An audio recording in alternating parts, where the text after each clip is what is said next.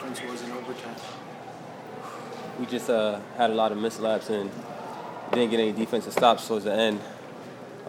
Foster hit the and-1.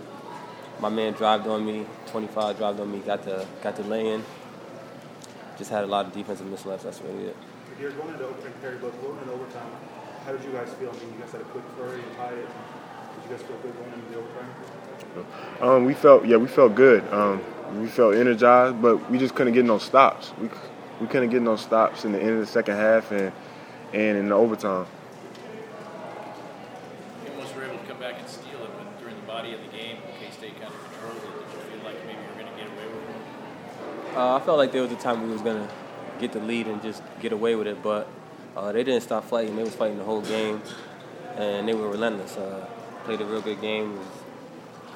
We just didn't compete at the end. Just didn't get any stops.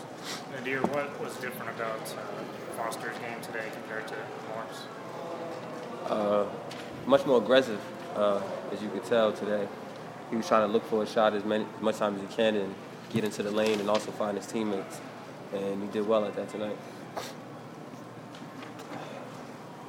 Naadir, what do you think the defensive mistakes were that allowed so many layups? They've had 14 in the second half. Just having to help and then kick out for a three or, straight line drives to the rim, or a second chance rebounding as well.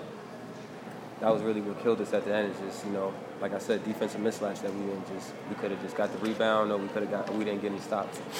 Hey, what do you feel like Will Spradlin, senior point guard, did well in his last home game against KU? Yeah, he played good. Did you feel like they played hard?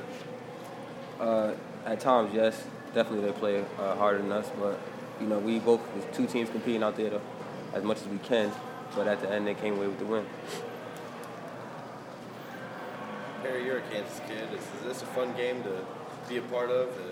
Rivalry game goes into overtime. You guys just battling it out? Yeah, it definitely is, man. Just as I said, we didn't get the win, but it means a lot to Kansas people, and we gotta just move on now. You've played against Will a couple of times now. Did he do anything different in this game? You sense maybe it meant more to him being the last time here? Definitely.